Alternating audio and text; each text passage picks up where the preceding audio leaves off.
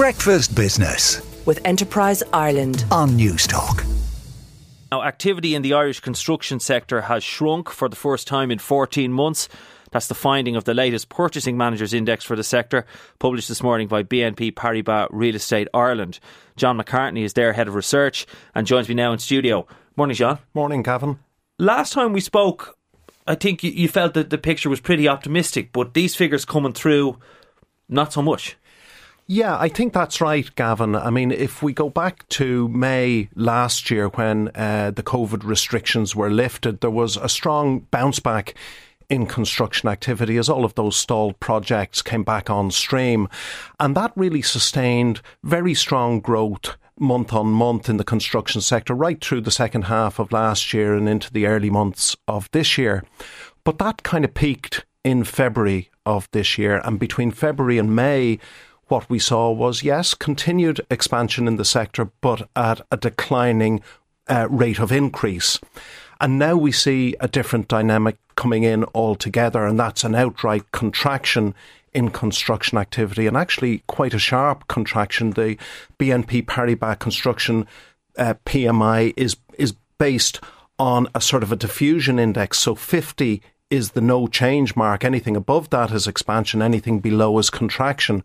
We were at 51.5 in May, and within the space of 1 month, we're down to 46.4. So it's quite a sharp pullback. That is a big change. So what's behind it? Well, I think it comes back to costs, and your listeners will be well sensitised to this at this stage.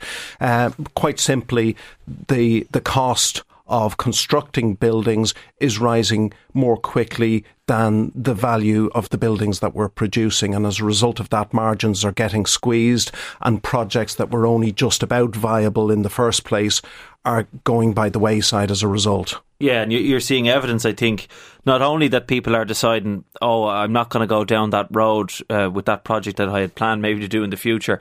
There's actually projects that were already in train that people now seem to be basically postponing.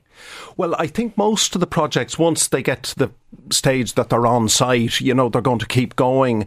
And in fact, we have quite a lot of construction activity arising from business decisions that were made over the last couple of years that are going to come to fruition. I think we're going to have about 28,000 houses built this year, or new homes built this year. That would be over 30% increase on last year. If we look at the commercial sector in Dublin, I think we're going to build about 240,000 square metres of new office space. Again, that's a huge uplift on last year when we had less than 100,000. So there's plenty of stuff in the pipeline coming through. I think this is affecting projects that are more upstream. Okay.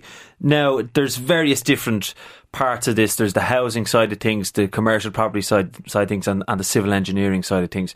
So what in particular is going on with housing compared to the others? Yeah, well, housing is holding up better, Gavin. So the index is just below 50, so it's at 49.7. So only a small contraction in housing activity. Exactly. And as I say, if you look at the number of dwellings that are actually on site under construction in Dublin alone, there's about 18,000 dwellings under construction in Dublin at this moment in time.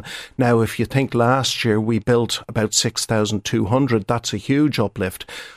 Not all of that 18,000 will be completed in the current calendar year, but we think about 10,000 of them will be, and that puts us on target for total output of about 28,000 new dwelling completions this year, which compares to about 20,400 last year. Yeah, so obviously that is a great increase, but it's probably still not at the level you'd want. 35,000 is kind of always the number I have in my head, hearing from various different analysts on what actually we'd like to see every year, 35,000. Yeah, well, people have different views on this, but the government target is about 33,000 a year, so in that ballpark, I would say. And you'd have to be pessimistic that we'll get to that next year, given what this report is showing. Well, I'm not so sure, Gavin. I think it might be further down the road that we might run into a pinch point, because as I say, we've got about 18,000 under construction in Dublin alone at the moment. Yeah. I think about 10,000 of those might be done this year. That would still leave a big residual of dwellings to be completed in 2023, as well as ones that will be started in the second half of this year and will come to fruition as well, maybe later in 23. So I think we're okay for the next year and a half. It's what happens after that that's the real question. Okay, so what do you think will happen? Well, I think it depends. People obviously are afraid of a recession. I mean, that's what seems to be coming through from this day, and they're putting off things maybe that they would have done otherwise. Well, I think, on the commercial side, I think we needn't catastrophise because, in the first half of this year, we built 130,000 square metres of offices. Only 93,000 square metres of lettings took place. So we're building offices at a sufficient rate to meet market demand or even exceed it a little bit. On housing, it's unclear that we're building enough to meet demand at this point in time. We still have strong house price inflation, but I think most analysts expect house price inflation to abate and perhaps abate quite sharply over the remainder of this year. So that would, I think, signify that we're getting close to building enough housing for Ireland's needs. Well, obviously, if there's a downturn in the economy and there's this question of rising interest rates as well, that might take some of the heat out of demand. What about input cost inflation? Because that's been one of the big issues, and one of the big issues why the cost of construction, as you mentioned, is rising faster than the value of the properties that are constructed. What's the latest on input cost inflation? Yeah, so we see input costs still rising very rapidly month on month, although I think the good news here is that the rate of increase has slowed a little bit. If we go back to October last year, the index was at 90. Now it's at about 79. So still well above the 50 mark, that signifies increased input costs, but not rising as quickly. In terms of the composition of what's making up these costs, that's changing as well. Okay. Materials costs have been rising sharply really since the autumn of last year, but construction wages had been fairly static. But what we've seen over the last 12 months is a surge in construction employment. We've got about 160,000 people working in construction now, Gavin, and that's a higher number than at any point since 2008. We've created about 37,000 new construction jobs in the last year, so that's an increase of well over 30%. And so I think we're getting to the point where we're now beginning to run out of construction workers, and of course that's causing construction firms to bid against each other and pay higher wages, and that's feeding in to this. That's one of the big policy challenges we have, isn't it? All this talk of retrofitting buildings going forward for climate reasons. I just don't. Certainly at the moment, we don't have enough construction workers. I think that's clear.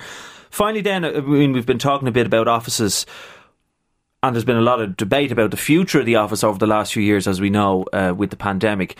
From what you're saying, it seems basically the market is there.